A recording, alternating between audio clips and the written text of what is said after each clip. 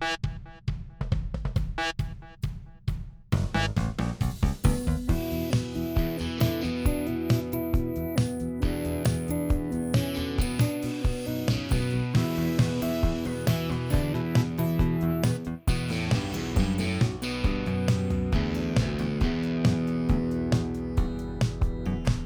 Taisei. Hey, Alex. So would you like to start by apologizing for having the worst and dumbest take Yeah. about that's ever been graced the planet Earth? It's terrible. I apologize to you. I Thank you. apologize to myself. I apologize to all the listeners for having to hear such a bad take for a week ago, and having that take be associated with me for a full week. Just embarrassing. The Jets are a fraud. Yeah. It's And very he is listening unfortunate. and he is learning, That's and he will my be better in the future. That's right. This is my apology video. Yeah. So after we watched the Jets for a week, you know, allegedly a good team, we watched them. No longer alleged. Not a good team. I don't fuck with this. This is no longer my cup pick. And I'm retracting everything nice I have to say about them moving forward. I can't. This is a lesson. Can't fucking trust the Jets. It's terrible. See, I think this is I don't even know what this is a lesson in, because I wouldn't have thought that you would have had to learn that. Yeah. Right? Yeah. I mean, I just don't understand what went on in your mind specifically to jump all the way from I don't trust the Jets, I hate the Jets suck, to I think they're gonna win the cup, and then just 1 week it totally shatters back to the ground. Yeah. You Were know you what? just trying to be a hot take artist? Is that what's going on here? I think I'm trying to reevaluate how I evaluate how good these teams are when it comes to cup picks. So I thought I'd try something new, and it didn't work out. Gotta go back to the drawing board, because have I been the best predictor of things in the past? No. I'm in the massive shadow that you cast. So I got Especially this year. So I tried to like tinker with some shit, and that equation spat out the Jets. I gotta reformulate everything. It's terrible. What's your equation? Like you got great goalie plus great first line plus Norris candidate's a defenseman. Maybe that overshadows everything else on the roster. It doesn't. Spoiler alert. It really doesn't. The players are good. That's how I thought of things when I was like 13 years old. Yeah. You gotta try and test shit, because I've never tried that approach. I've tried it, and I know now I will never go back to it. And I'm glad it only lasted a week. I'm not dying on this hill. I'm quickly getting off of it. This is possibly just a lesson in overthinking. Yeah, this really is it, isn't it? Yeah. Mm-hmm. So what makes the Jets so bad? Let's talk about it. Sure. So this week, they played 3 games. They won one of them. It was a 2-1 win over the Arizona dogshit Coyotes. And then it was a 4-1 loss to Montreal and a 4-1 loss to Toronto. Not a great showing from Rick Bonus's team. Let's start with that first game against the Coyotes, a 2-1 win. Hellebuck versus Vejmelka in net. Jets were, well, first of all, at least in the first period, the much better team. No goals, no crazy chances, but they never felt so threatening, in my opinion, anyway, even though they were better. Second period, power play goal in the first minute. Pierre-Luc Dubois deflecting in Josh Norris's point shot. 40 assists for Josh Morrissey at that point. And I don't know if you noticed what song was playing. No. It was the Hey Baby. Oh yeah. Uh-huh. Wow. Is it the Jets goal song, or do they have the individual ones? Do you have any idea? No clue. 'Cause I didn't look into it. Me neither. Well, I'll take a guess. They don't seem interesting enough to have individual goal songs, so I'm gonna say it's a team-wide thing. I feel like we would have been hearing more about it if Hey Baby was their full team goal song. Hey baby, goal song Jets. I'm looking it up. All right. Keep the mic closer to your mouth when you do that. Yeah. It's Dubois' song actually. Now that I see it. Okay.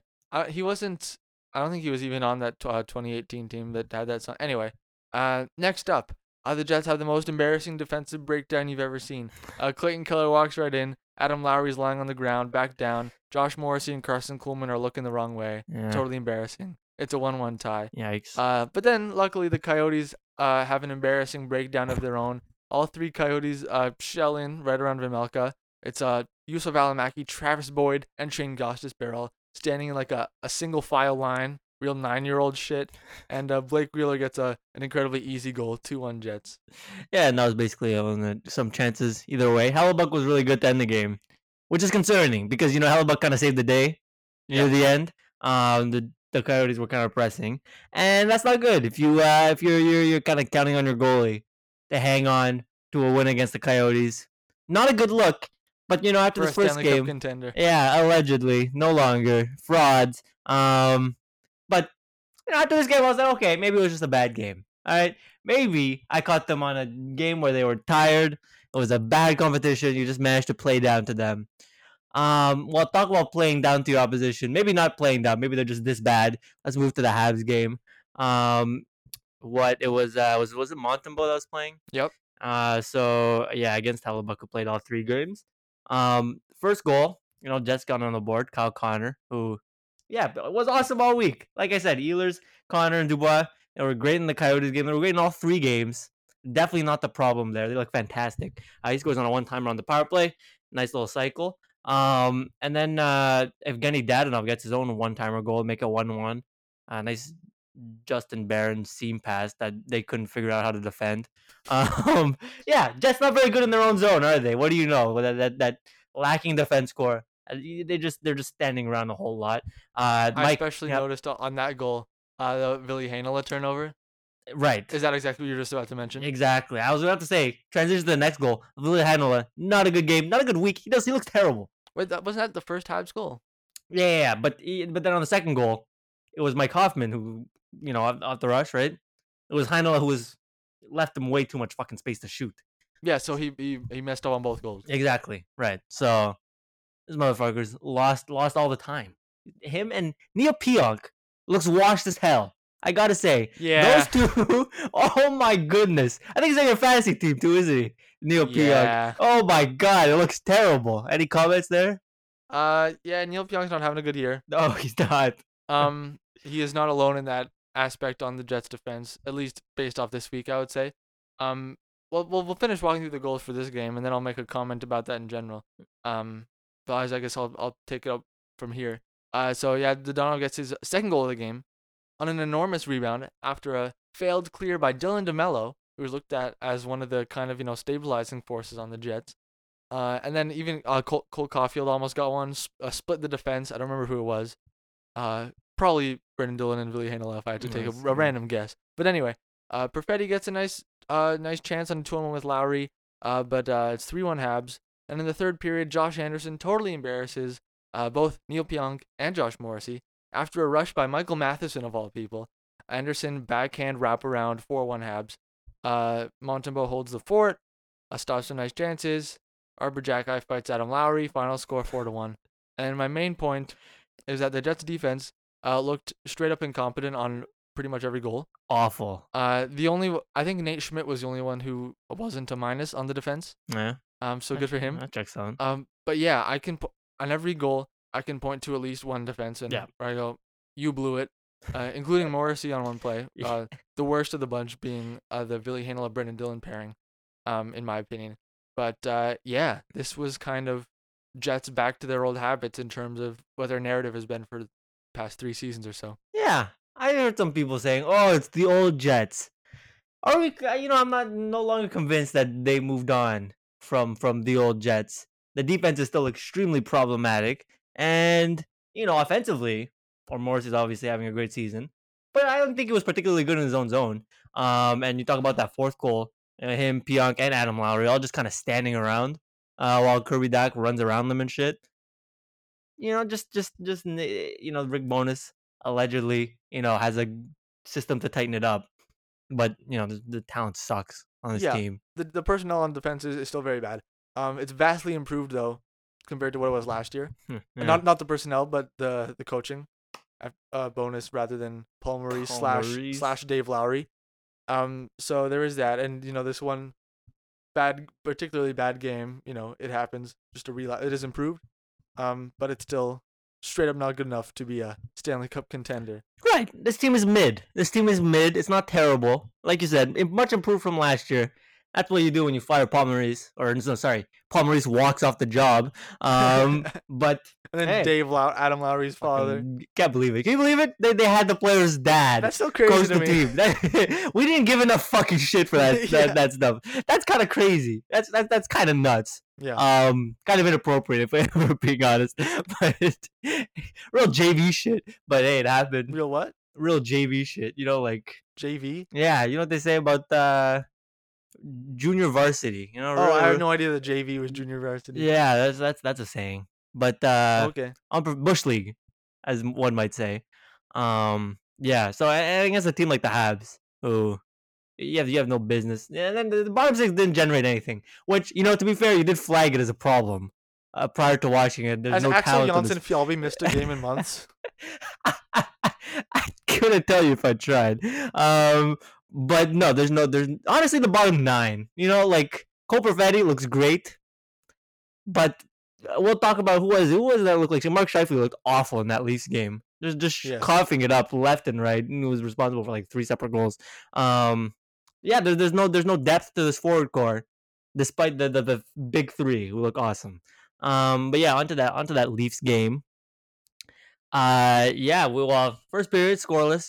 The Jets got a whole bunch of shots, but I was it the most dominant period? It didn't feel like it. The scoring chances weren't prime. Yeah, they outshot the Leafs by a lot in the first period, but Toronto had all the better chances. Yeah, exactly. But and then start second period, 8 seconds in, just a complete meltdown.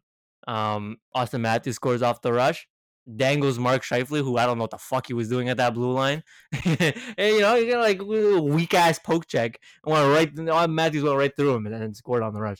And then like 3 minutes later, Matthews again makes it 2-0.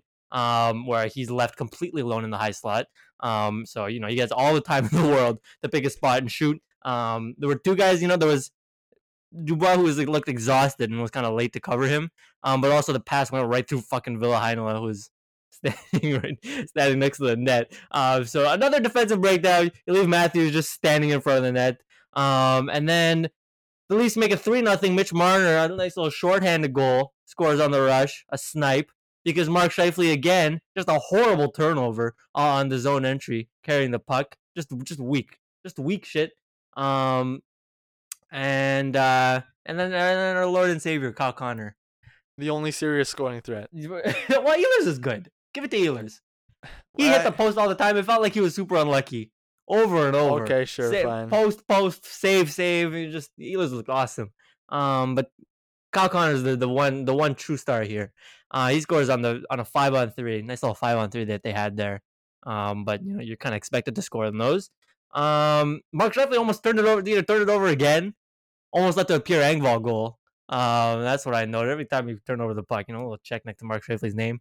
Mark Giordano shoots from his own zone into the empty net, and there you have it, 4-1.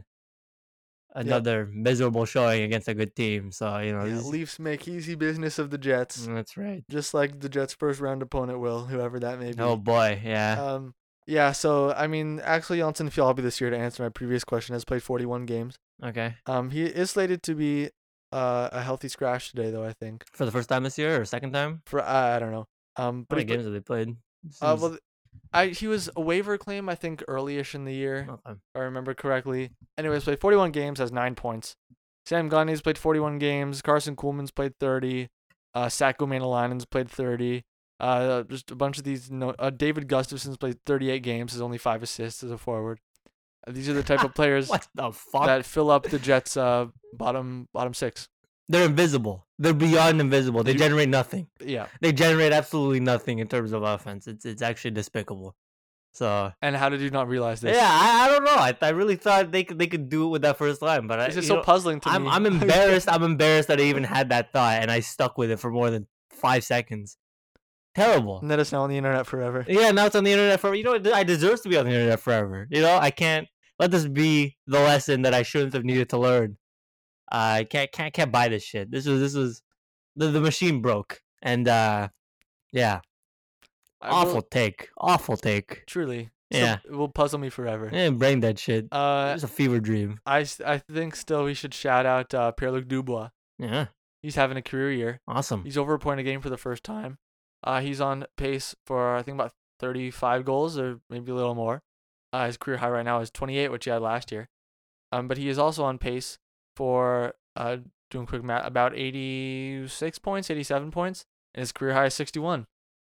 So that is a very nice showing for a player in his contract year. There we go. He's There we go. His AAV is $6 million right now, 24 years old. And of course, you'll probably remember last summer there was all the talk about not only does he not want to stay with Winnipeg long term, he specifically wants to go to Montreal. And I think now with his play this year, because we were talking last summer, like, would Montreal even want a player like this who has a history of kind of being lazy when he wants to switch teams and now kind of doing it twice. Now that he's, kind of finally broken out into a top line center type of player, or maybe you call him a 1B. I probably still would. Montreal's probably much more willing to make that deal. And I would not be surprised at all if Pierre-Luc Dubois, come the offseason, kind of just stands pat and goes, I'm not signing with the Jets. Don't even talk about it. Trade me to Montreal, which would be a kind of a batshit unhinged thing to do. Based on past behavior, it wouldn't shock me. He would do it. He's the guy. What is it? Slack it off in Columbus, that horrible shift fame. Yeah. He'll fucking do it. He doesn't give a shit, clearly. And look at him. He's doing great, even despite that thing. So, he can, he signed the 1-year contract, right? He can just kind of trudge his way to UFA. Or just stand his ground and say, I'm not doing it. Fucking trade me. Which would be hilarious. And the Jets can't afford to lose this guy. The Jets cannot afford to lose this 24-year-old. He's so important to their team. He is so important to their team. Oh my goodness. Are you kidding me? They don't have a third good forward. Well, Cole Perfetti's great. They don't have a fourth good forward. And that's what it is, right? They don't have fucking 4 good forwards beyond Pierre-Luc Dubois, let alone a competent center. They do have some quite promising pieces in the pipeline. Right. But if Pierre-Luc Dubois says, I'm not signing here, and there's nothing you can do about it, they're pretty boned, at least for next season. Fucked. They're completely fucked. Are you kidding me? There's no salvaging this whatsoever. I assume if they think they're really knocking on contenders' door here, they probably do try to get back some immediate pieces from Montreal. They probably ask for Kirby Dach. And on Montreal, I probably don't even really mind that much giving up Dach for Dubois. As long as I don't have to add too much to it. I don't know what you think about that. You can squeeze the shit out of them if you're Montreal. Are you kidding me? That is very true. You don't need to give up Kirby Dach. I mean, it's fair value. It's beyond fair value, right? Like you said, I wouldn't mind it, right? But if the situation is this guy says he wants to come to my team, only my team, won't play for his whole team, I'm not giving up Kirby Dach. I'll be like, here's a 7th. You want it? You want a 7th round pick? You don't want it? Okay, he can hold out for you guys. I don't give a fuck. I mean, in theory, yes. You have to understand that Dubois at a certain point, if it gets to the question of I'm either playing for the Jets this season, or I'm not signing by December and I'm missing an entire season, right? Because the Jets do have that leverage of if we don't get a deal we like for you and you're not going to sign with us, you're just not playing all season long. That December 1st deadline. So at some point, Montreal maybe would have an incentive to put forward that fairer value. Is there an imminent need for this guy immediately on the team though? I suppose no. No, there isn't. Wait a few seasons. Wait till he's UFA. Now you have real leverage, the team is not the Habs team, not designed to win right now. Obviously it would be great to have him on the team ASAP, but is it worth the asset differential? If you wait a couple years and he hits UFA and now the Jets are really fucked, The Montreal Canadiens have traded Arbor Xhekaj and a 5th round pick to the Jets for Pierre-Luc Dubois. That's the deal. Book it in 2 years or whatever the fuck. Or in 6 months. Sure. Yeah, no, the Jets are in a pickle. Are in a real pickle because Dubois can't just wait. Jim Rutherford. You can wait them out. You can wait them out. You can play for them, and suck it up for a couple years. If you can do that, walk right up to free agency. And unrestricted. We also should acknowledge the possibility that he's changed his mind and he's like, oh, I'm doing well here and the team's good. Maybe I'll just stay. We can acknowledge that, but what was the response? Somebody asked him about it when he did this week. Oh, this week? Someone was talking about it? Somebody asked him about it. He's like, he still seems kind of enamored with the idea of coming here. Well, I'm sure. Yeah. So I I don't see him signing a long-term contract. Is what I'm saying. And Yeah. if that's the case, Jets, you need to unload him, right? Mhm. Or else he's just gonna walk. Yeah, you get 2 more years of fairly Dubois, but then after that, you're stuck with nothing. And it is. I mean, we were talking about the Jets being boned, but it's better for him that he's doing well and boosting his trade value. Oh yeah, 100%. Mhm. You can't lose there. Of course. But and he's boosted them into a playoff spot because without him, if he was playing poorly, they'd be fucked as well. Yeah. Who would they have between Connor and Ehlers? Some Adam. Shifley. Oh right, that's true. But then again, now you have Adam Lara in the second line. So Well, you still have Dubois on the second line, just being bad like he was Yeah. for Eh. in recent times. that's true.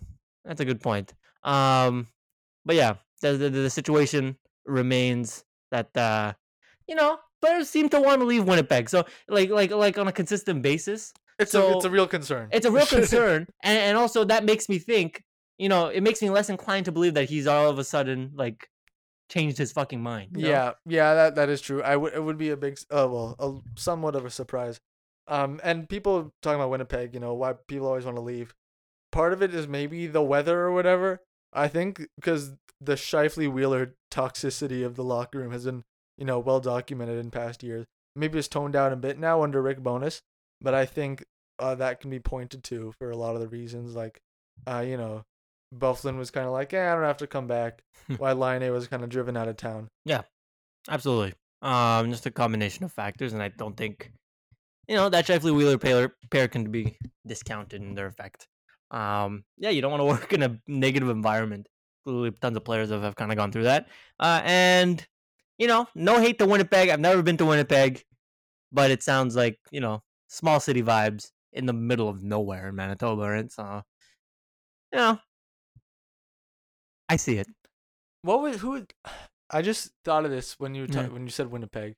Do you remember on like CBC or TSN or whatever in like 2011, right when the Thrashers moved to Winnipeg and became the Jets, they would play a like hype commercial like there's a team in Winnipeg now, and it opened with the "It's coming back to Winnipeg." Do you remember that at all? It rings a bell. The "It's coming back to Winnipeg." I found out at some point later, was when the original Winnipeg Jets moved to Phoenix, became the Coyotes. One of their players, I couldn't tell you who, and now I'm very curious, basically gave a speech to the fans, like a goodbye speech that was like, and when we win the cup down there, it's coming back to Winnipeg. Oh, okay. Right? And that's what that was taken from. Yeah. And I just want to know when the Coyotes win the Stanley Cup one of these years, if they're going to fulfill that promise and bring it back to Winnipeg where there's already another team. They better do it. Yeah. Although, I don't know. The sun might explode before the Arizona Coyotes win a Stanley Cup in that fucking arena and that organization. But I would love to see it. We would have to hold them to that promise. Us too, single-handedly. Yeah, well, it could have just been that player making the promise on behalf of like, we'll win the cup next year or whatever. Okay. But so, it expired already. That's what I'm saying. Yeah. I'm looking up now. It's coming back to Winnipeg to see. I looked it up. I couldn't find shit. But it's coming back to Winnipeg. Coyotes player. Dun da da. Loading. Oh man, I guess it's not such a famous moment. Yeah. Should be. I feel like that should be a big lore moment in Winnipeg hockey history, but maybe not. I guess not. Anyway, final verdicts on the Jets.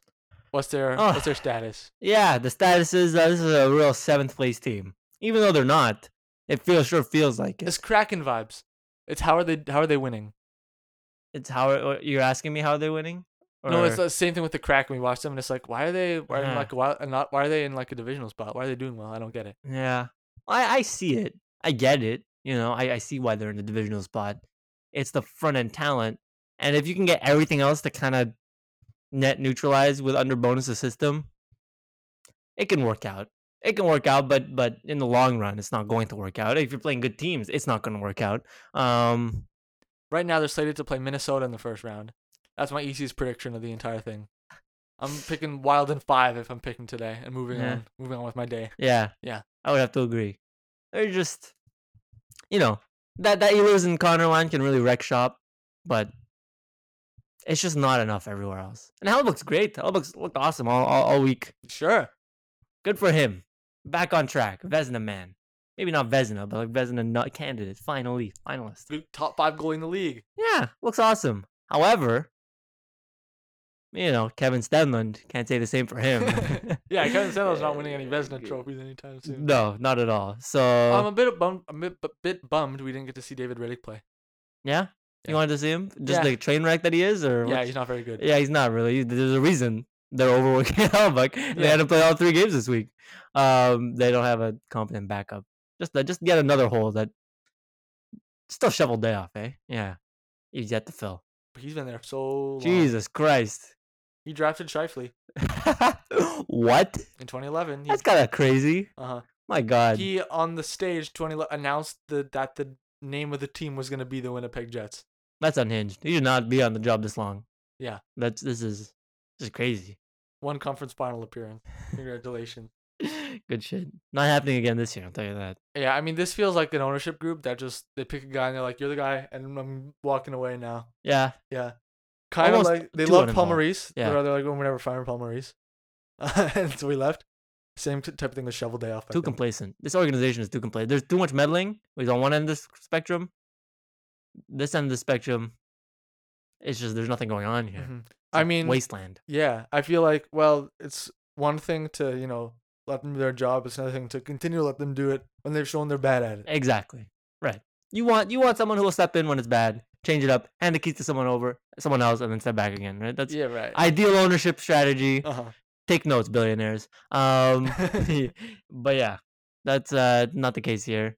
And he's built a bad roster behind, barring the top 5 players on this team. Yep. Bad sign. Terrible. Yep. Speaking of Minnesota, No. Matt Boldy. That's a big new deal. Long term, 7x7. I think this is pretty sweet contract. Great deal for the Wild. Just incredible. Yeah, I was looking like pre this contract, people were saying like bridge deal, and it was gonna be like 7 point. So they were saying like I saw projections that were higher than 7 for the bridge deal, and yet Oh wow. they saw 7x7. They lock him up till he's 28. That's a big chunk of his prime. And yeah, you look at the people who are getting paid $7 million right now as comparables. He's so much like he's probably already better than a bunch of them, and he's gonna be miles better than them. If he continues to develop and all signs are pointing to, he's gonna be great. He's already a stud in that top 6. Guys like Kevin Hayes, Nazem Kadri, James Van Riemsdyk, Anders Lee, Matt Barzal, John Klingberg got $7 million this year. So Yeah, Boldy's better than every single name on that list except Barzal maybe. yeah, exactly. And he's only 21. Yeah, so the comparable that I see when I think of this, 21-year-old signing a contract that with around this value is like William Nylander signed basically the same contract, right? And that's worked out very nicely for the Leafs. And based on cap percentage, Boldy's actually lower. Right, exactly. Yeah, so this is a player who's, jumped into the NHL right away at the age of 20. He was scoring at a 25 goal pace, scoring at about the same pace this season. And I think this could potentially be like almost like maybe even a Kyle Connor value of like a really high level scoring winger. Yeah, 100%. For a Just bargain. fantastic. I mean, this guy's already slotted into their top 6. He's driving play. He's on the power play looking. He's like a weapon on the power play, and he plays a good defensive game too. So he's really just well rounded all around. And Well rounded all around. well rounded all around. And the fact that they got him for 7 years, $7 million. That's a bargain. I'm already willing to say it. You don't have to think twice about this contract. It's just great work. Yeah, because normally when you're signing a player like this long term, you're kind of being like, all right, it may be a bit much now, but it'll be a bargain in the future. This is already fair. Yeah. At least. They still should have drafted Caulfield instead, though. Yeah. Well, he's looking at higher than Boldy. Did you see those initial reports? yeah. His agents like Caulfield will get more than this. Yeah, absolutely. But this is Because he's better. great pick though. Great pick. Pretty Great good. contract. Good shit to the Wild. I hat tip to them. Man, sometimes I remember that. I think about that 2019 draft. Yeah. There were some serious bungles at the top. Let's see.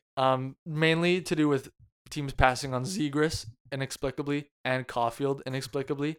Because Zegras, at least I had him personally ranked, I think as like the third or fourth best player in the draft. Yeah. Not to toot my own horn too much.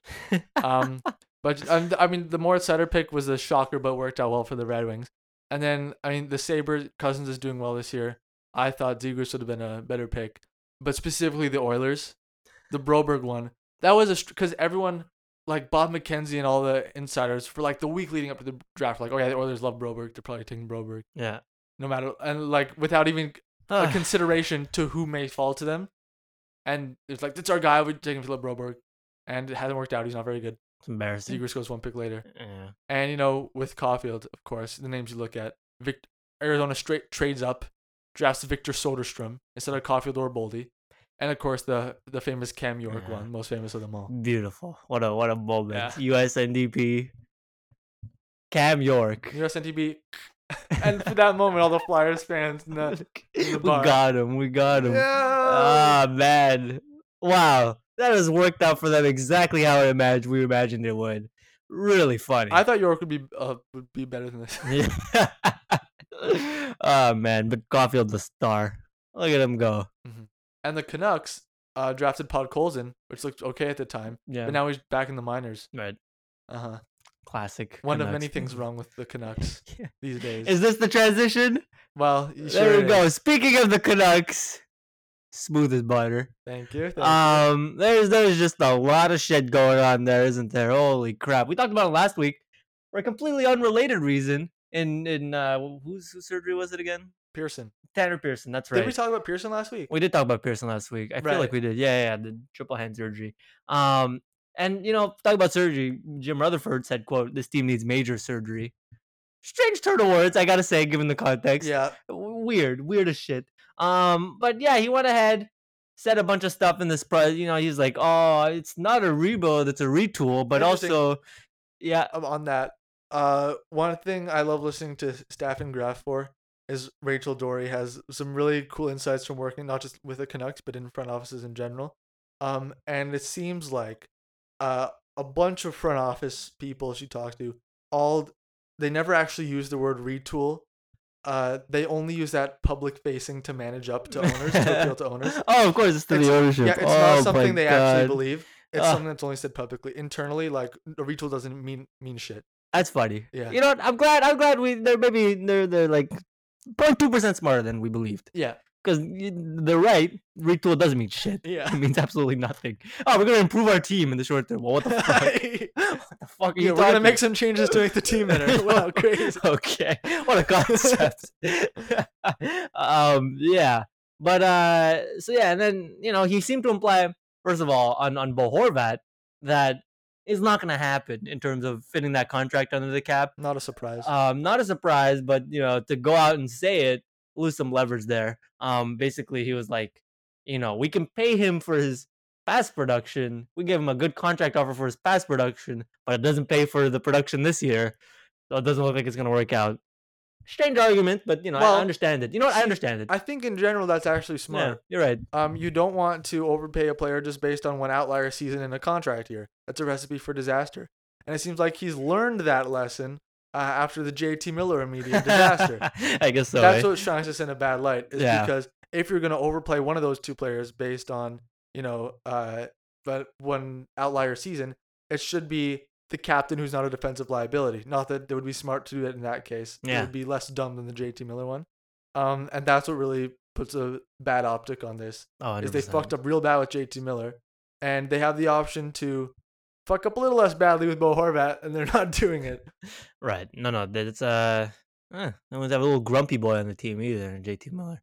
His contract ends this year, right? And then the new one hasn't kicked in yet. The lovely. 7 years, $8 million per. Beautiful. Well, at least he can learn. Allegedly, man, pretty expensive lesson.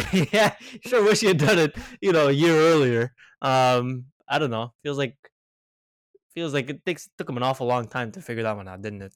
Yeah, I feel like that's something you should know by now. Yeah, that's what I'm saying. You just learned that. This is not your first bad contract that you've handed out. So maybe it's his first one that he recognizes as an error.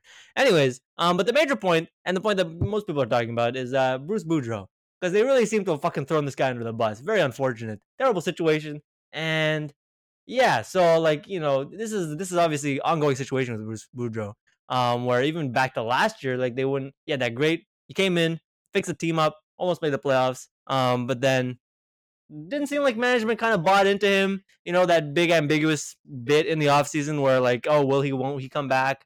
He gets a 1-year contract and all that. Never seemed like Rutherford. He had Rutherford's like full support. But now it's like a whole new level. Where it's like they already know they're bringing in Rick Tocchet to replace this guy, but some sort of contractual obligation with Rick Tocchet, they can't bring him in right away. So now they got fucking Bruce Boudreau coaching the team, knowing he's gonna leave, having him talk to the press and everything. Just putting him in a bad spot, a real terrible spot. Yeah, it's like a torture chamber kind of. Yeah, holy crap. Okay, it kind of seemed in that press conference, Jim Rutherford, is like barely hiding it. Right, he's like, yeah, we got him in a bad spot or whatever. Anyway, moving on. I'm sure you've probably seen the clips of Bruce Boudreau getting emotional yesterday at that. Right, someone asked him what does it mean for you to coach the NHL, and he was kind of like, I've got to go, guys. Yeah. And then there was the Canucks fans yesterday as they were losing to Colorado 3-1, chanting "Bruce, there it is," all over again, right? Yeah. So I mean, it's not very often you see the fans love a coach who's about to get fired. Right? Just kind of run the team into the ground. Yeah, quite the rarity. Yeah. But see, a rationale I had thought was like, oh yeah, if they really don't like Bruce Boudreau, maybe they'll kind of just keep him around till the end of the season, which isn't such an oncoming thing. Like, oh yeah, we got a bad team, we'll just fire the coach at the end of the year and then reevaluate. Also, if they think a new coach will actually improve the team, do they not want to do that now? Are they tanking? Are they in tank mode? Jim Rutherford even actually said in that press conference, look where we are in the standings. I thought we already were tanking. I don't know if you caught that. No. It was an odd turn of phrase. I'm not sure what he meant by it. Yeah. But I think he just meant we're not doing well. Right. So that would be one thing. But the fact that first everyone knows Rick Tocchet's coming in soon, and everyone knows Boudreau's going to be gone. I wonder why you don't just fire Boudreau now and make one of the assistants interim.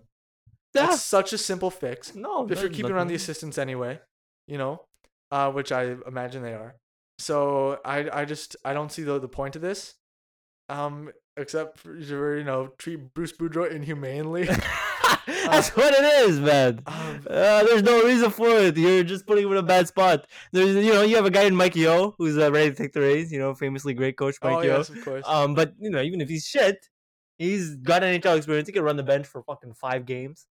Right. See, the other odd thing with this is it's not so uncommon that a coach is probably on the job knowing their days are numbered. Every coach who gets fired is rarely blindsided by it, But what sets this one apart is how remarkably public it is and how set in stone. Because with the coach getting fired, it's like, oh, is it gonna happen soon? Is it gonna happen soon? Oh, it's happened with Bruce Boudreau. It is going to happen soon. It's gonna happen. And everyone knows it, and we know who's coming in after you. It's really just, dysfunction is one word for it. I imagine in general, what really reeks of dysfunction is the fact that it's so public. Yeah, because this type of thing happens behind the scenes. It happened with Montreal in 2017. They fired Terry and Brian Claude Julien in one press release. Right. So of course they have been known and thinking about it, but no one knew about it. It wasn't public. Yeah. No, it's terrible. And dysfunction is right. I don't know if you saw Tyler Myers after the game. It looked like terrible against the Avalanche. And then he comes out in a press conference afterwards talking about how the team is, kind of down in the dumps and feeling it because of the coaching situation, right? And he felt like a lot of the players weren't really, inspired to play last night. Where, so now you're talking about an effect that's trickling down to the players, where the dysfunction is affecting them too. In a vacuum, obviously it doesn't matter so much because this team is trying to tank. And so in that sense, maybe this is what you want to do. But organizationally, this is not the tactic you want to alienate your players by mishandling the coach and kind of stringing him along and putting him in a terrible situation, right? So yeah, the Canucks honestly think this coach, the fans love, the players love, who the team is, torturing. That they're gonna bring in Rick Tocchet and he's like, "Hey guys, nice to meet you," and he'll be able to inspire them. Imagine you're one of those players. You like this coach. You see that he's not being treated well. New guy comes in. And do you think that he's really going to be able to cheer the team up very effectively? You're not doing Rick Tocchet a service either by doing this whole bit. Yeah, no one's going to like him. No one's going to fucking like him. You're putting him in a bad spot too. Yeah. Because now he's the guy who came in and took Bruce Boudreau's job after they dangled him around for 2 weeks. Just horrible foresight by the organization. And This could have just been solved so easily by firing Boudreaux Yeah. like 2 months ago, put him out of his misery, make Mikey O the interim. the moment they lost 7 games in a row, they were already not sold on this head coach, Yeah. right? They were not going to make the playoffs after losing 7 in a row to begin the season. Rick Talke's not even that good of a coach. No, he's not that good of a coach. He's so mid. There's a reason he's like, is he on ESPN right now? Like, I don't know where he what's is. the deal? Well, like, man, he's not that good, and he's not worth all this. He's not worth putting Rick Talk in a bad situation.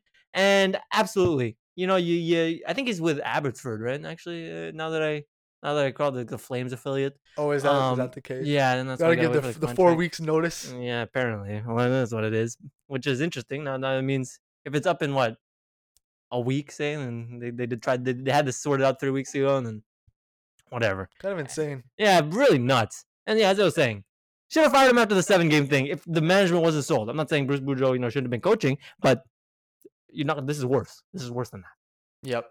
I hope Bruce Boudreaux. I hope this isn't the last we see of him as a coach in the NHL, because that'd be a pretty terrible way for a possibly Hall of Fame coach to go out. I think he needs one more chance in his career to avenge his Game 7 choker reputation. So I hope he signs on with another good team, and I hope he wins a Stanley Cup. Absolutely. Everybody's cheering for him at this point. Yeah. Especially after this debacle. Yeah, seriously. Who doesn't love Bruce Boudreaux? You know? Mm-hmm. This has done wonders for his reputation, despite the torture. You know what? I got my plan for him Okay. this offseason. Florida. How'd you know? If I'm Maurice, because that's the realistic one. If I'm Maurice, bringing Boudreaux, Yeah. team that's pretty good on paper gets really good again under Bruce Boudreaux, Stanley Cup. That's it. That's the move, huh? Yep. And all of a sudden, then, flips the script on Florida in your personal case. You could cheer for them. Yeah, I would cheer for the Panthers with Yeah. Boudreaux behind the Yeah, bench. of course. Sure, why not? Solely for Bruce Boudreaux. Yeah, Yeah. and I don't really think I have anything against any of the individual players, really. It's just the organization as a whole. It's just the Yeah. vibes. Yeah. But Bruce Boudreaux can overcome that. Sure, yeah, he'll He improve. overcame the fucking Canucks all of when he stepped in last season. Yeah, for at managed least a to little while. drag them into contention almost. As a good team. So there we go. Yeah. We have our plan. I'm glad we agree on it. All right, Boudreaux to Florida. all we have to do is put this into action. Yeah. Easily. We'll get to it. All right. Next up, we got to talk about some bad news, which is Flyers Pride Night. Geez, was this bungled Holy in fuck. so many terrible ways. Oh my god. Okay, so we can start by saying, what's the purpose of these like Pride Nights for teams? It is okay. We can admit. I think we can both admit, first of all, that like a Pride Night showcase does nothing to actually alleviate oppression. We know that what it is. Yes. It's kind of this kind of PR statement of trying to attract more people to the team and to the game And sell more jerseys. and sell more jerseys. Right. This is the true purpose of Pride Night. It's unfortunate, but that's just the fact of the matter. And yet, even if the Flyers were only focused on this incredibly shallow angle, they still failed It's incredible. in an incredible way. Oh my god. So it's one thing, Ivan Provorov obviously is the main bad guy here. I'm not taking warm up, which besides just expressing bigotry is also extremely selfish from a team perspective. You're not warming up, and I don't know if you saw this. It literally breaks the agreement of his contract he signed with the Flyers. In the contract, it says like you got to warm up properly before the game, and the Flyers just kind of decided that this is a reasonable excuse to ignore that part of the contract. What a mess. And John Tortorella, of course, I would pinpoint as bad guy individual number 2 here, because of all coaches you think wouldn't take any bullshit for a player missing warm up for any reason, decides that this is the valid reason to miss warm up and still play in the game, still lead the team in ice time. When I think there should be I'm surprised it's not a league rule that you have to play and warm up to warm up to play in the game. Sure. Honestly, that's surprising to me anyway. But yeah, the Flyers, what should have been a slam dunk of fan outreach and we're an inclusive community here, whatever, even if that is just rhetoric, was bungled by, first of all, you have this one player who refuses to take involved to involve himself, who wears an A for the team, by the way. And not only that, but you don't even take any stance against it. kind of just let it happen, which totally nullifies the point you were trying to make and grabs all the attention away from the positive aspects of what should be an inclusive event. So even if you're looking at Pride Night from this kind of pessimistic angle, you could say, this corporate angle, they still failed in their goals. Yeah, absolutely. And I think, there are bigots everywhere. So, like, the Ivan Provorov, him being an outright homophobe like this, it doesn't surprise me so much, right? It doesn't, these bozos litter everywhere. The real, like, what, it's really shocking is the organization just standing around, not doing anything, and kind of letting this happen. And yeah, all in the name of, I don't know, like Tortorella says, oh, you can do whatever the fuck you want, free speech. I respect it, is what he said. True to himself. Yeah, exactly. It's just, it's like, in terms, it's the bare minimum, right? Like, outright homophobia. Someone speaks out, refuses to wear the Pride jersey, right? And basically he stuck by it, right? For I don't believe in that shit or whatever. Mm-hmm. And my religion. Like, this is the bare minimum. Like, God knows there's so much, like, soft homophobia in this league that goes unaddressed.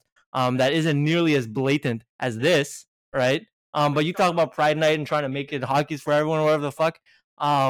This is the bare minimum. This is it right here. The obstacle that you claim you want to address, screaming at you right in the face.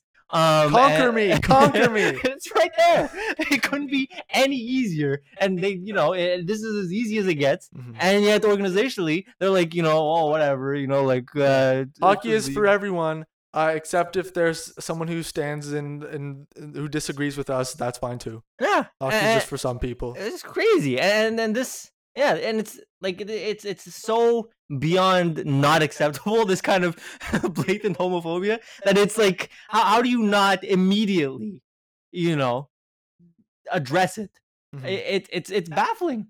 This type of event, I think, for a lot of people, also like dispels illusions about Pride Night in a way. And this type of performative event, and really kind of exposes the rot in general of the Flyers and the league in general really not being able to give less of a shit. Yeah, they don't care. I mean, that much is apparent. And yeah, and some of the discourse, it has been bizarre. I find, like, whenever like they try to liken it to like, oh, like.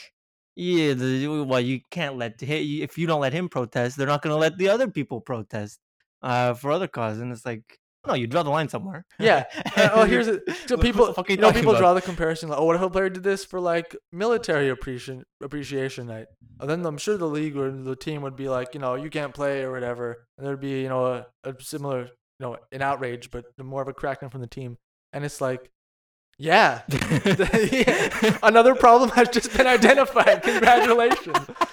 Yeah, it's nuts. It's like people are so into like the slippery slope argument. Yeah, it's like, no, there's a point where you draw the line, and if you draw the line in the wrong place, that's bad. You should adjust it. You should adjust it. We're gonna yell at you to adjust the line. Yeah. Right. And it's people like, oh, free speech. If you can't talk about this, no, you draw the line.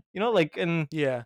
See, whether or not a cause is worth protesting for or not is actually extremely key to the question of whether it's good or not. Yeah, and people like to totally ignore that when they talk about like, freedom of speech, freedom of protest is whatever, a different thing. But whether it's actually correct to fight for something or not depends entirely on what the thing you're fighting for is. 100%. Yeah. And it's nuts to me that people kind of seem to lose sight of it. Yeah. I see all sorts of people on my timeline. You're just like, well, what the fuck are you talking about? Yeah. You're gonna let this homophobia trot out and then take over the entire night, right? And yeah. And yeah, for the Flyers to let this happen, right, and not address it, you're letting Ivan Provorov take the spotlight for himself and propagate and promote his fucking views. Defeats the whole purpose, even if it's a shallow, right, as it is, corporate. You can't even cross that bar, which is so incredibly low. Like I said, this could not be more. Ivan Provorov could not have been more blatantly homophobic if he tried. Right. Right. He could not. He stood by it. He explained it very clearly. right? That he's an out and out bigot, and you let him do his thing and completely go consequence free. Let him play the same game, collect his paycheck, get the most ice time on the team. Crazy that and complete organizational failure. And really, we know what these organizations are already, but it pulls back the curtain even more. Yep. All right. Well, that's that on that, I think. Yeah. We have some unfortunate injury news to discuss. One of them, Max Pacioretty, came back, played a few games for the Hurricanes. And for all the talk about he's going to be their big boost, their kind of like internal deadline acquisition or whatever, they'll be having an unstoppable offense. He's gotten injured again. Was he aggravating the same injury or tore the same Achilles heel? Oh, that's what it was. Okay, brutal. Yeah, tore the same Achilles heel. I imagine he's missing the rest of the year. Yeah, can't imagine he's gonna. The first one took him 6 months. The same. Re-injuries are always worse than the first time around, and so you feel for him. I mean, he looked good. I don't know if you were tracking. Not really, no. But the first 3-4 games, he scored a bunch of points. He scored some goals. He really did look like a big addition for the Hurricanes. For a team who notoriously not the greatest finishers, right? They play a strong possession game, but he seemed to be a great piece to fit in. He fit in seamlessly in terms of scoring. But then last brutal way to get out last minute of the game against the Wild. And yeah, you hate to see it for him. He really just can't stay healthy, right? He hasn't been able to last 2-3 years. And he's got injury history from before that too.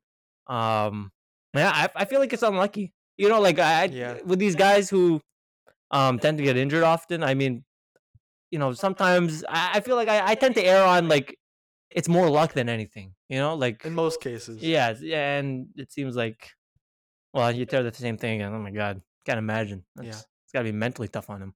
Yep. And Juraj Slafkovsky as well. Out for 3 months, i.e. the rest of the season. Really a heads and tails situation we got going on here. Between Pacioretty and Slafkovsky. Yeah, it's a real heads and tails. Heads and tails situation. Yeah. So I don't think what I'm about to say is related to the injury. But so because people are talking about Slafkovsky now, the question comes up again of was it the wrong idea to bring him into the NHL? And I would say yes. I think this was they rushed his development. No need to. He wasn't particularly good. No. They had the option at any choice to send him to Laval Rocket and didn't. They had the option to send him back to Europe at the start of the year. Didn't do that either. Yeah, I think that either one of those choices would have been better. Yeah. He's too raw a prospect right now. Yeah. He's just not NHL ready. That's fine. You kind of knew that when you drafted him, right? But you didn't do the right thing in terms of adjusting for that. And it's kind of nuts that they had him trotting out there playing like pretty mediocrely. And it was like, oh, he made a great play. Everybody's talking about it on Twitter, but like the bar was so low for this guy. Yeah. And it's just like, I guess the fans love him, but is this the best for his development? No. See, we were on the Shane Wright train, of course, in terms of he was the best prospect and blah blah blah blah. And we talked about how Logan Cooley, I think we both agreed, was the number 2. I'm going to make a slight change to my opinion. I think if anything, history will show that Logan Cooley is going to be the best player in this draft, and is the one that Montreal should have taken in hindsight. It's possible.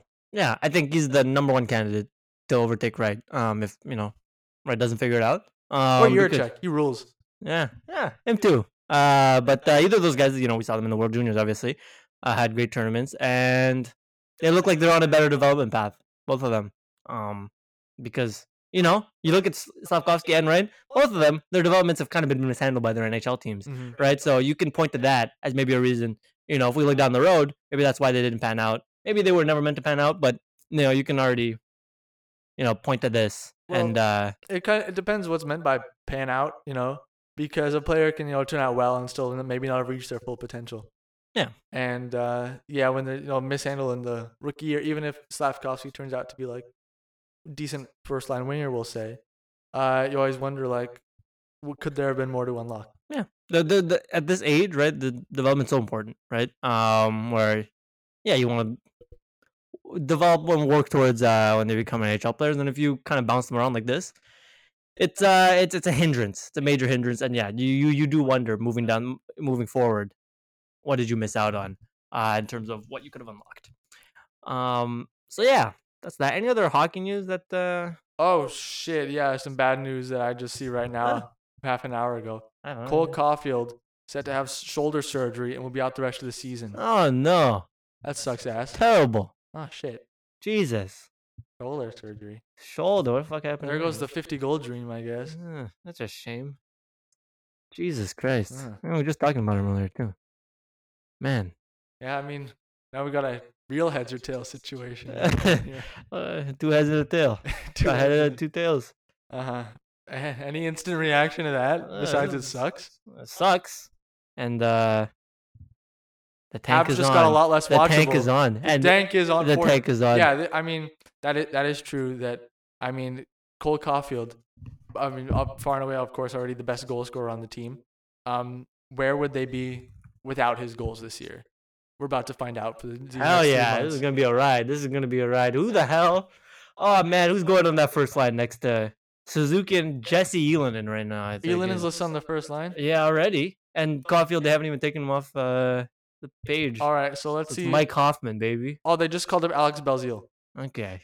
All right, so Oh boy, this team's gonna stink hard. This team's gonna stink on Jesus ice. Christ! And we're looking at trades moving forward. Yeah, too. so Ugh, it's gonna Cap be great. Friendly updated 36 minutes ago after this news. Yeah. Has Montreal listed 11 forward, 7D projected tonight against the Maple Leafs. Okay. Top line Hoffman, Suzuki, Ilonen, Yeah. Dadonov, Doc, Anderson, Pizzetta, Dvorak, Belzile, Raphael, Harvey, Pinard, and Rem Pitlick.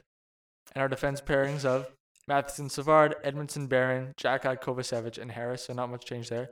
And of course, Jake Allen's still injured.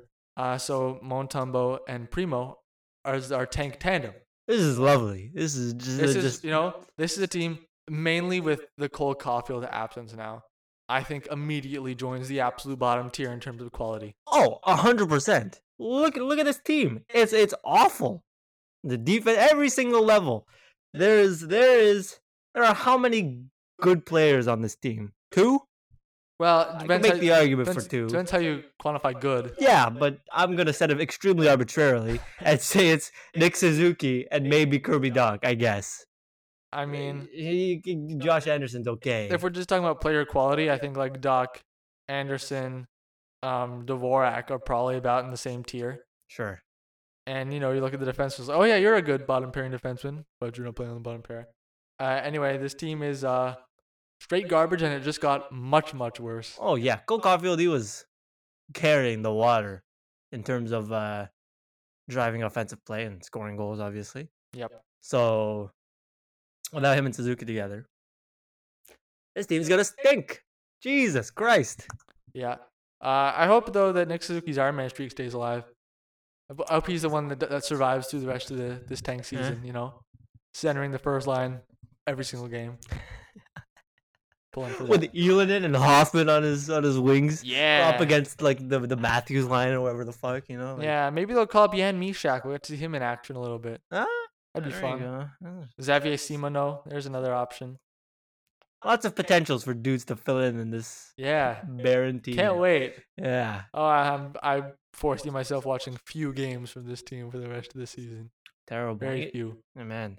All right. So we thought about talking about the All-Star game, but I think our tanks are empty on this just for the foreseeable future because I couldn't give less of a shit about it. To be totally honest.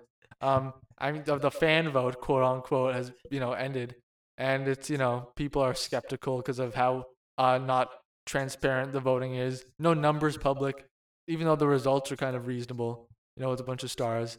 There's discourse about it. Man, do I just not care.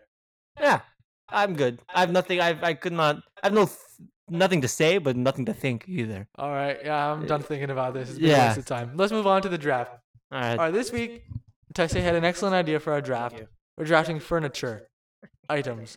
And there are very specific parameters because we came up, thanks to help from a Britannica site, with a list of 12 specific items that we're allowed to pick from.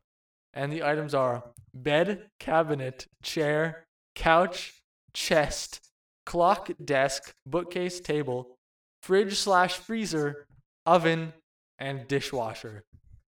And it's me who has the first pick of what's the best furniture item. and I gotta go with bed. It's you sleep on there. You're there for like about a third of your life, um, and it's comfortable. Ultimate relaxation is always achieved in bed. Uh, Whenever you're like trying to sleep somewhere else, you're always like, man, do I wish I was in bed? When you're in bed, you're like, oh, this is great. I'm comfortable. Life is good. Yeah. The bed's nice. Sure is. Ultimately unproductive though. I gotta say. Oh, sleep is so productive.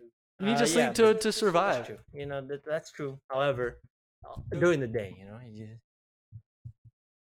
just go take a nap on the couch or whatever. But you can drop the couch later by all means. But now you're doubling down. I'll be taking the fridge. That's what the real fucking action is. Freezer. Fridge. Sorry, you're right. Fridge slash freezer. Because that's you talk about needing to sleep to eat, you need food to eat, and while you can leave shit out there like a feral animal out in the open, real homies, no, the good shit goes in the fridge. And it's delicious. Keeps food fresh for so long. You put it in the freezer. Now you got fucking ice cream. You got frozen stuff, or you got stuff that lasts for longer. Like you freeze something and it lasts for a very long time. And it's a great appliance. It's a great piece of furniture. A nice fridge makes you happy because it's big and it's got the yummy food in it, and it's great. I think even though this is eligible to draft, you lose points just by virtue of the fact that this barely qualifies as furniture. But you know what? No, we call it furniture, and we have. But there are degrees of cross furniture. line. It is. No, I don't give a shit as long as it brings me joy. All right. All right. And you know what? When I open the fridge, I'm not like shit. This shit ain't enough furniture quality for me. This is not a ultimate degree of furniture that I wished it would be. No, I go. This fridge rocks. You know what? What? The fridge and freezer. When you buy a fridge slash freezer, does it come with the food? No. No. You open an empty fridge. You're like, man, it's disappointing. I was hungry and there's nothing in here. Okay, but you buy a bed. Does it come with the sheets and the whatever and whatnot? No. You can lie in a bed anyway. Yeah. Here's the thing, though. Not as fun. You don't need that stuff in the bed to use the bed. Like the bed itself is the integral part of it, and you add those accessories to improve your experience. The fridge, in and of itself, isn't very cool. You put the food in, now we're talking, right? What you like about the fridge is the stuff you add to it, not the fridge itself. You could make that case for half these things here. Not the bed, and not the couch, which is my next pick either. Okay. Oh, so you took my idea of taking the couch. I was gonna do it anyway. Okay, the couch is sure. great. You lie on the couch; it's comfortable. That's a great secondary option for sleeping if there's not a bed immediately accessible. Unfortunately, and you can sit on the couch as well. Do whatever you want. You can chat with a friend. You can have a meal if you're, maybe it's a special night and you're watching in front of the TV. Let's say, the couch you can do it all. Okay. Furniture. It's real. It's the quintessential piece of furniture. I've got nothing to say on this. Because it's too good. No, it's bland. That's what it is. What do I have here? We didn't say desk is not the same. It is not a separate category, right? Yeah, it is. It is. Desk is his own thing. Yeah. From table. Yeah. Okay. I will be going with a personal favorite of mine. Chairs. But fuck with chairs, man. Cause chairs are awesome. First of all, I'm a personal chair aficionado. When I walk around McGill campus or in between the classrooms and I find a nice chair, I Google that shit. I find the chair, make a model. It's always way out of my price range. It's always $1,000. And whenever a great chair, I'm like, wow, this is crazy. In fact, this last Monday, I went into my first class, this tutorial. And I'm like, oh my god, this chair is incredible. And I turned around, Googled it, and I forgot what the brand was, but I know in my library, not a different classroom from last semester, there were these Herman Miller chairs, beautiful. I found them. I found the McGill standard for furniture, just so I can go on the chairs, find the exact make and model, bookmark it, so it's still bookmarked right now.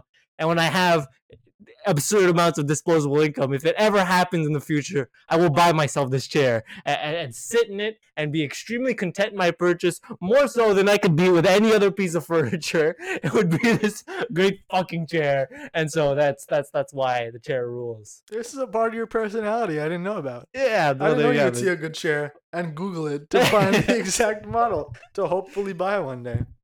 I had a working Google sheet of all the chairs you like. It's a limited list. I only Google the best of the best. You know what I'm an aspirational chair purchaser. You should make a YouTube video of your top 10 chairs. You're right. Although I don't think I have enough content. Have I experienced enough chairs that have been noteworthy enough to rank? I don't think so. Top 10 chairs from your experience. Yeah, but that's certainly a good idea, and I may pursue that in the future. Because chairs, frankly, very underrated. You sit, you're productive. You sit on your bed to work. Terrible. Not productive at all. You need the chair. You can't sit in it always, obviously, but a good, comfortable chair will leave you satisfied for many years. If you're talking about productivity, sure, a chair is important, but a chair, when you're trying to be productive, is nothing without a table. What are you going to do? Which is not the same as a desk, right? I can still drive desk? Yeah. Okay. Table. Oh, boy. All right, first of all, yes, we have split up table and desk, but a desk is still kind of a kind of table. So I kind of get semi-claim over the desk. No, you anyway. don't. You're full of shit. You get no claims over the desk. So I've got my laptop on a table right now. All right. If it weren't here, I mean, I'd have to have my laptop on my lap or something. It would just be totally inconvenient, very uncomfortable. I mean, tables. You put stuff there to eat. All right, your meals. And when you're just carrying a bunch of stuff, you're like, oh, I gotta put this stuff down somewhere. What's the best option? A table. Okay, you have table, but you don't have the best table, which is the desk. Big mistake on your part. You should have just gone with the desk because it's a table plus the drawers, which makes it... No, desks don't necessarily have drawers. Well, the ones that do. You know what? I've never seen a table with a drawer, but I sure should have seen a desk with a drawer. Is a desk just a table with a drawer? Oh, the desk, can be a working surface. So can a table. Yeah, but the table cannot have the storage capacity of a desk. Sure, you just put things on the table. No, but like inside, obviously. But then you're like, oh, is this here? I gotta open a drawer to find out. But it's great storage. You know what? I can't believe you're anti-desk drawer because the desk drawer, fantastic way to store things. You keep it organized. You have all sorts of trinkets and whatnot, and it's the best place to put your trinkets because otherwise they're lying about there on the floor. They're everywhere. They're in the trash. You're gone. But you put them in your desk and you find them years later and you're happy, or just general storage. You put your papers in there, very neat and stacked, and you don't have to see them out of sight. They're completely out of the way. And so desks are great, plus very productive working surface. I'm always more productive at a desk than I am at some generic table. You catch me working at my desk and not at the dining table, and there's a damn good reason for that, is because the desk is way better. So, there we go. Desk. I'm about to get the steal of the draft. What? I'm about to get the steal of the draft. What is it? No, I just got it. I'm about to get it. Okay. It's the clock. Oh, fuck right off, mate. That's awful. That's terrible. How are you supposed to be able to tell the time without a clock? No, but this is furniture. It's like where this is applying. It's a massive clock. This is not me checking my phone. Yes, it is. No, it's Absolutely. not. You don't get to stake claim over all clocks. That's bullshit. I absolutely and do. It. You don't stake a claim over watches. Listen, it's not furniture. Get out of here. Get out of here. We agreed on our list. Yeah. Clock is an item with no stipulations. And therefore, I'm counting every clock. Clock as a piece of furniture. Every clock is on my team. Are you telling me there's a fucking piece of furniture on the bottom right half of my screen right now? No, you're no. What I'm telling you disingenuous. is I've drafted that in the furniture draft. I'm not saying that's a piece of furniture. Yeah, but you're not drafting this clock. You have not drafted this clock. Sure, I did. Every clock is on my team because we got clock on our list. Clocks are on our list, so I get every clock. That's fine. I let you have every single clock. Clocks are fucking over anyways. Who needs the time? Who needs the fucking time? Use the sun like the Romans did. Here's the thing. Clock is great. You look at a clock, you know what time it is. You know how much time there has been since a certain thing. Who gives a shit? You're like, oh shit, it's 10:15. I gotta get going because my thing is at 10:30. All these things, clocks are essential for this reason. And sure, even if in the hypothetical scenario I only get furniture clocks, yeah, that was great too. Because you see, one of those big clocks, you're like, wow, a grandfather clock or whatever, like they looked at in the olden days. That's pretty interesting historically speaking. What the fuck was that little ramble about grandfather clocks? No, just not furniture wise, completely useless, completely dated, and I don't know how you can stand there and speak of the the benefits of grandfather clocks when they are just a space eater. They are a space eater and serve no purpose that just a little non-furniture clock could serve, or that your phone, laptop, watch, anything could serve. Great, I've drafted them too. No, you haven't. Yes, I did. And Clocks are on my team. you know what typically shows the time? The stove / oven, which I will now be drafting. I've got the clock portion of it though. You so. don't. I literally do. I have the whole thing. Just like you don't own the tabletop surface of my desk. I own that too. No, you fucking don't. I got the table of the desk. No. I got the clock of the oven. That's terrible. No. Well then I own the couch too because technically it's a chair. So I own No, you can't. I own and you know what? You know where I check the clock the most often? The kitchen stove. So well, I've good got thing I that drafted too. the clock. Well, good thing I drafted the best clock. And also, mind you, I can cook shit on it too. I take shit from the fridge, I put it on the stove, and now I have myself a good meal. And meanwhile, you're starving on the bed, starving on the couch. Or because your food's gone bad and you can't cook it. So you're eating your moldy pineapple. I don't fucking know. There is a long list of non-perishables that you can eat without a fridge, without an oven. Meanwhile, you didn't even draft the food. You're just putting them in your thing.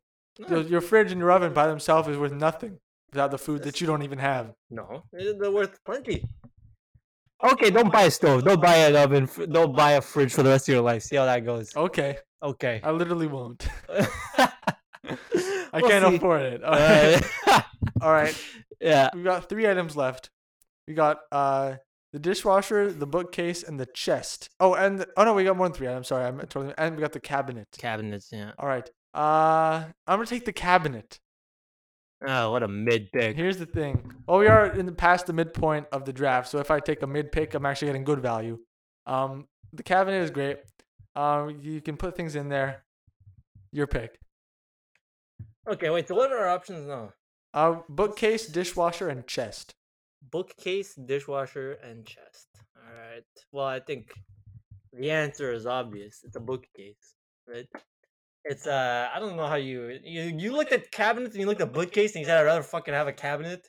Yeah, God, that's embarrassing. Bookcase is you just like, you like line things up or whatever. Yeah, it's nice. And they break. The cabinet, you put things in there. They're secure. What's breaking on your bookcase? Bookcases break. What are you talking A about? bookcase. What kind of substandard bookcase are you buying? Yeah, my cabinets break too. What's your bookcase point? is much more prone to breaking than a cabinet. What? Yeah. This is a true fact, verified by real American patriots. Have you had a bookcase break on you? Yes. Oh, okay. So you're speaking from experience, eh? Yes. You had a bad bookcase, and now it's tainted your trauma, entire. Yeah. Okay, that explains a lot. I gotta say, most people. This just occurred to me. Yeah. We put those kitchen items on this list. We should have put washing machine and dryer as well. Ah. Too late though. Yeah, too late. Yeah. No, you're right. Too late. I'm just gonna walk around with my dirty clothes. Yeah. Okay.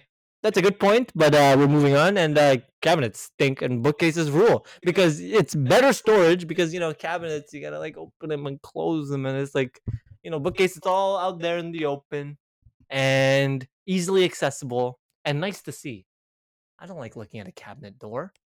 Okay. Stuff I want out of sight I'll put it on my desk, and then the stuff I want to see I'll put it on top of my desk or I'll put it on the bookcase. And I've got everything covered, man. You bungled the bag there. I gotta say, the bookcase was a steal. Yeah. With my last pick, I was very tempted to take the chest just to leave you with half kitchen. You know what? I'm gonna do it. Yes! It's too tempting. Do it!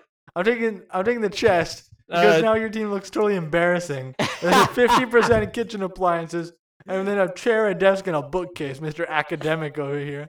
And meanwhile, I've got a great variety of useful things. Got my bed, got my couch, got my table, got my clock, got my cabinet, and got my chest. All right. Let me write this in. What the fuck is a chest? Who uses a chest? A chest, it's like the big thing. The glorified box? You open it up. It's a big box. It's a shitty box. It's a big box. It's an expensive, heavy, waste of space box. And it looks nice too. And it's large, and you can put a lot of things in there, and it's very sturdy and protected, unlike flimsy cardboard or whatever that can break and bend. What do you need to protect that's so important that you need to put in a chest? My watch. My clocks. I gotta protect my clocks in my chest. Oh boy, this has gone off the rails. This serves no functional purpose. This is the most useless item of furniture, and you've drafted it. This is completely embarrassing. How is it useless? You gotta put things in there. Fuck. No, you put them in anything else. Yeah, I could go my entire life. So then the desk drawer is also useless. But I need to put things in anywhere. No. It's good for storage, but this is a shitty storage. The chest is great storage. It's so in the way. You know what I mean? You can just put it on the side of the room. No, you put a bookshelf. Now you got way more storage space. You got the height. It's like a short little stubby chest. Chests have way more space than bookshelves. Well, yeah, arguably, no. I put all my books in the chest. I don't even need a bookshelf. Well, you know what? That's a very hard to. What if you have got a book that you want to look at, read, that's at the bottom of your chest? Then I'll put it on my table. The books I'll put in my chest are the books I may read one day. So you're saying once you put it in your chest, it's been banished. You're never gonna read it again. That's exactly what I didn't just say. The bookshelf books, you have so many books on there. You're not gonna read them all at once. I can put them in my chest. If I'm reading, one or two books now, I'll put them on my table. I'll be reading them, and then maybe when I'm done, I'll put them back in my chest. Don't need a bookshelf at all. This is absurd. It's completely absurd. It requires way too much management, and nobody's ever put books in a chest. So I don't know why you lean so hard and books in a chest. Books go in the chest. I've never fucking heard of that. You put your fucking books in your chest. No, you don't. You're full of shit. If I could afford a chest, I would. Would you? Yes. All right. You know what? In the chest. If you've got that money, and you better buy yourself a chest, and you better put all your books in there, and put some at the bottom too, and tell me when you read those bottom books, alright? And then I'll say, fine, that was a good pick back then. You did do it that way, but until then, it's a horrible pick. I do not stand by it. Books in the chest, I don't know, this is the weirdest thing we could have possibly taken with it. But I think it works in my favor. Ah, man. What a weird piece of item. Dishwasher. This is the where it is. My ears are ringing. It's functional. Dishwasher's functional. It's saves so much work. Plus, if you don't want to use the dishwasher, you can use it for storage. You put your books in the dishwasher. Yeah. Yeah, you could if you wanted to. They'd be easier to access because you can roll them out than in a chest. Like you put them in a chest, all of a sudden they're gone. But dishwasher, you can pull it up. Don't put your books in the dishwasher, but you could. There's a versatility. But also, can't put them in a chest though. That's the dumbest thing I've ever heard. Yeah, that's right. It cleans the dishes very well, and also it's water saving compared to washing my hands. Better for the environment, better for you. Your dishes are nice and clean. It's great. You don't feel very passionate about this at all. I love the dishwasher. Better than the chest. I'm more passionate about hating the chest than I love the dishwasher, I will admit. I don't even have a dishwasher okay right now, and it's fine. I don't have a chest right now. My life is way better for it. So I don't think you can make that argument. There actually, my bedroom at my house, there actually is a chest in there. Okay. I shit you not. You know what's in there? A bunch of old blankets. Okay. Sometimes you whip them out in the winter. Oh, great. I got my blankets from my chest. I'm glad I had the chest to put the blankets in. Yeah. Wow. What a relief. What a relief. I got my blankets in my chest. Yeah. You know what? You got to put your books in there, eh? When you go back next time. Take all the blankets out, put them somewhere else, put them at a desk, put them on the table. I don't give a shit. I will. I'll put them on the table. Put all your books in that chest, all right? And then the chest is so big, there's probably still room for some blankets. Okay, do that. But then I want you to take a picture of all the bottom layer books that you've got, and then you better call me when you read one of those books. And I suspect that you never will. You won't call me because you won't read those books. Yes, I will. Okay, you're fully, but only because it's a bit now. Anyway, yeah, I'll send you a picture of me. Here's my bottom layer chest book. Here's me reading it. All right. Yeah, got him. That mean this is a disingenuous chest book reading. Anyways. Man, I'm so tired. Okay. Okay. I don't think there's anything else to add, is there? All right, let me just read these teams. All Okay. right, I've got the bed, the couch, the table, every clock, the cabinet, and the chest. You've got the fridge/freezer, the chair, the desk, the oven without the clock, of course, because I own all the clocks. The bookcase and the dishwasher. That's the end of this draft. That's a good draft for me. It's a better draft for me. Spending a lot of time in the kitchen, and that's where I like good. All right. Well, time to pick a team to discuss this week. Hmm. Any What should we do? ideas? The Pittsburgh Penguins. I feel like that's an interesting team. All right. Yeah, I don't think we've done them this season. So let's check their schedule, see what they're up to. It's a race between you and me to see who finds it first. All right. So tomorrow, the Penguins play the Devils, and then Tuesday against Florida, Thursday against Washington. We may be on Saturday again next week or on Sunday. If it's Sunday, well, 4 games to talk about because they play the Sharks as well on Saturday. Yeah, so this is a pretty tough week for It's a Pittsburgh. great slate. Great slate. It's a great slate, yeah. They're playing the great Devils, the great Caps, who's still on a heater, and the Panthers, who are the Panthers. And there's a chance we'll even get to see them play a real shit team in San Jose. What an opportunity. All right. There you go. I'm glad we've landed on that.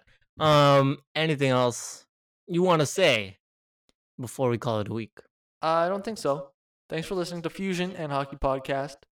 We'll be back next week, either Saturday or Sunday, about Pittsburgh. And we will... is next week All-Star Weekend? Or is that the weekend after? It doesn't matter. No one gives a shit. All right. Thanks for listening. Weekend after, but yeah. Okay. The end.